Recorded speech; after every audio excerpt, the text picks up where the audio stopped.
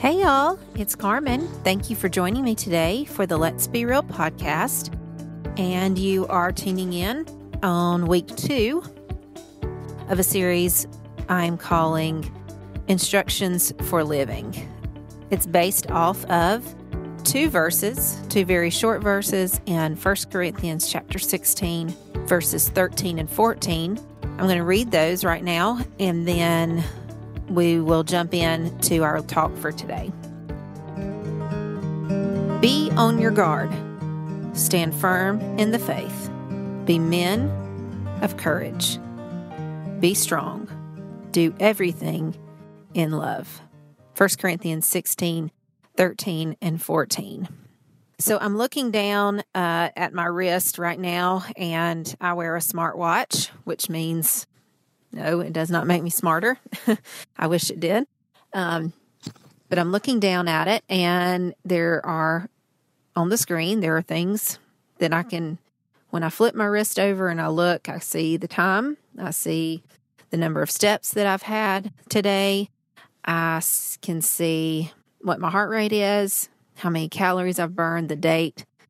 When a text message comes through my phone, it'll come through my watch. But why do I bring up my watch? Because without some way of keeping watch of the time, I could, in any given situation, any appointment, knowing myself, I would probably be very late to things if I did not have a watch. So this watch keeps me on track, keeps me to places on time. A lot of times I have to look at my watch to remember what the day is. And so it keeps me on track. And that's what the talk we're going to do today is going to be about. How do we stay on track? And what 1 Corinthians, Paul is saying in this verse in 1 Corinthians, he is telling us to be on our guard. We could also think about it as in a military on base, you have different watches of the night where soldiers go and they have to stay awake and they have to watch for any intruder or any danger that may come to attack the base. They are on guard. And the same is true in our spiritual lives. What are we watching out for? Why should we be on guard? I think it's obvious that we are to be on guard for spiritual dangers. And what are those? Those are things like our temptations, sins, activities that will lead us away from God. Anything in our lives that is put before God. So with those things in mind, we want to be alert. We want to be awake to any unusual or potentially dangerous situation. And with that being said, that reminds me of a passage in Matthew chapter 24. And here Jesus is teaching his disciples about the future. And in chapter 24 of Matthew, verse 3, it says, "As Jesus was sitting on the Mount of Olives, the disciples came to him privately. 'Tell us,' they said, 'when will this happen, and what will be the sign of your coming and of the end of the age?' Jesus answered, 'Watch out that no one deceives you. For many will come in my name, claiming, I am the Christ, and will deceive many.'" So Jesus tells us here to be watchful and to be ready for his return. When we're not on our guard to spiritual dangers, we are not preparing for his return. So how do we do this? How do we be watchful so that we're not deceived? And how do we prepare for his return? I've got 3 things that I want to throw out to you of how we can do this. Number 1, we are told to stay awake to the temptation that is around us. If you flip over a couple of pages to Matthew 26, verse 41, actually I'm going to read in verse 40. "Then he returned to his disciples and found them sleeping. 'Could you men not keep watch with me for 1 hour?' he asked Peter.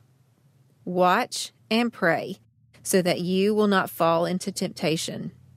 The spirit is willing, but the flesh is weak. So here in this passage, the disciples had been asked by Jesus to stay up and pray. This is in the Garden of Gethsemane before he was heading into his trials and looking towards the cross. And what did these men do? What did his disciples do? They fell asleep. And what did Jesus say? Watch and pray so that you will not fall into temptation. So we're to stay awake to temptation around us. We are to pray about that. We are to know what our weaknesses are and understand that our enemy knows them. We must pray when we are vulnerable. Okay, we're to stay awake to temptation. Number 2, we are to be aware of how we are living and what we are saying to others about God. The scripture I want to reference for that is in 1 Timothy 4:16. And it says, "Watch your life and doctrine closely. Persevere in them, because if you do, you will save both yourself and your hearers." Basically, this is a walk your walk and talk your talk. Let your words, actions, beliefs be consistent with what you say you believe. Others are watching you, and we should be watching our lives as well. So we're going to stay awake to temptation. We're going to be aware of how we are living and what that is communicating to others about God.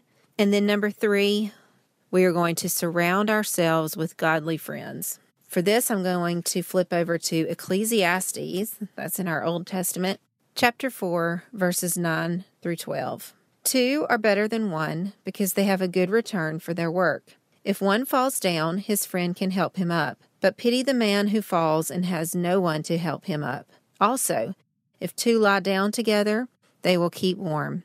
But how can one keep warm alone? Though one may be overpowered, 2 can defend themselves. A cord of 3 strands is not quickly broken. Okay, so let's picture this. Perhaps I'm standing alone at the edge of the woods, or maybe my back's to the woods, and somebody comes up, a thief of some sort, comes in, tries to sneak up behind me. Now, that's going to be pretty easy for that person to do, either hit me over the head or, I don't know, drag me off into the woods. Who knows? I don't want to think too badly. But what if I had a friend standing beside me and that one person tried to sneak up behind the 2 of us? It's going to be a lot harder for that thief to overtake 2 of us or sneak up and deceive 2 of us, as opposed to just deceiving me. So take that to heart, that we need to surround ourselves with godly friends who are perhaps spiritually on the same level or even more mature than you, so that they can help you when you are on the watch for your own life, and then you invite them, trusted believers, to be on watch with you. When you do this, you will be less likely to be attacked in a spiritually dangerous situation, and you will more likely be ready when Jesus returns. That is the ultimate spiritual victory. So, how do we be on guard and prepare for Jesus' return? We stay awake to temptation. We be aware of how we are living and what our words are saying to others about God. And then we surround ourselves with godly friends. These are just 3 simple ways to be on our guard to the spiritual danger around us. I want to end today with a verse out of Colossians 4. Colossians 4, verse 2. Colossians 4, verse 2. Devote yourselves to prayer, being watchful and thankful. That's Paul telling us that as well. Devote yourselves to prayer, being watchful and thankful. Can we do it? Can we be on our guard this day, tomorrow, and the next, and every day after that? We can when we devote ourselves to prayer, when we are watchful of the things around us, and when we are thankful for all that God has done for us. Let's pray. Dear God, thank you for this time. Thank you for my friends who are listening, God. I thank you for this instruction on how to live a godly life, God, that you have asked us, you've commanded us to be on our guard, to be aware of the spiritual dangers around us, to even put on the armor, your armor that will protect us. Help us to do these things. God, help us to stay awake to temptation, to know the things that tempt us so that we can say no to that. Help us to realize what our actions and our words are communicating to others about you. God, may we not be false witnesses in any way, but may our words and our actions, our beliefs, our attitudes, all of that line up with what we say we believe. And God, may we also surround ourselves with godly friends, those who are going to stand up with us and help us to keep watch. And we can in turn keep watch for them. But above all else, God, I ask that we would devote ourselves to prayer, being watchful and thankful for all that you've done for us, and especially for how much you loved us. You sent your son Jesus to die on the cross to save us from our sins, because we couldn't do that on our own. Thank you. And we pray in Jesus' name. Amen. All right, y'all. Well, that was instruction number 1. Instruction number 2, we'll get back to next week. And we are told to stand firm in the faith. So I can't wait to dive into that with you next week. And I'll meet you right back here then. Have a great week. Thank you for joining me today for the Let's Be Real podcast. I hope that you have been encouraged by our time together. Friend, I want you to know that Jesus is so important to me. And I want to share with you that you can have a relationship with Jesus just like I have a relationship with Jesus. There are 3 easy steps to finding that relationship. Number 1, admit that you are a sinner. Number 2, believe on Jesus as the only one who can save you, because he lived a perfect life. He died on a cross. He was buried in a tomb, and then 3 days later, he arose from the dead, victorious over sin and death. Believe that he did that for you. And then the third thing to do is to confess. Confess that Jesus Christ is your Savior. It's as easy as that. I want to encourage you, if you have not made that decision to follow Christ and go into a relationship with him, will you do that today? Will you ask Jesus to come in and be a part of your life, to be the Lord and Savior of your life, to be in charge? If you have made that decision today, I would love to hear from you. Please email me at berealcarmen@gmail.com so that I can be encouraging you, praying for you, and sending you some resources to help in your new walk with Christ.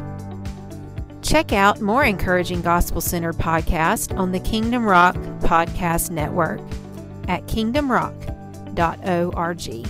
This is Carmen. Go be real. The world needs to see it.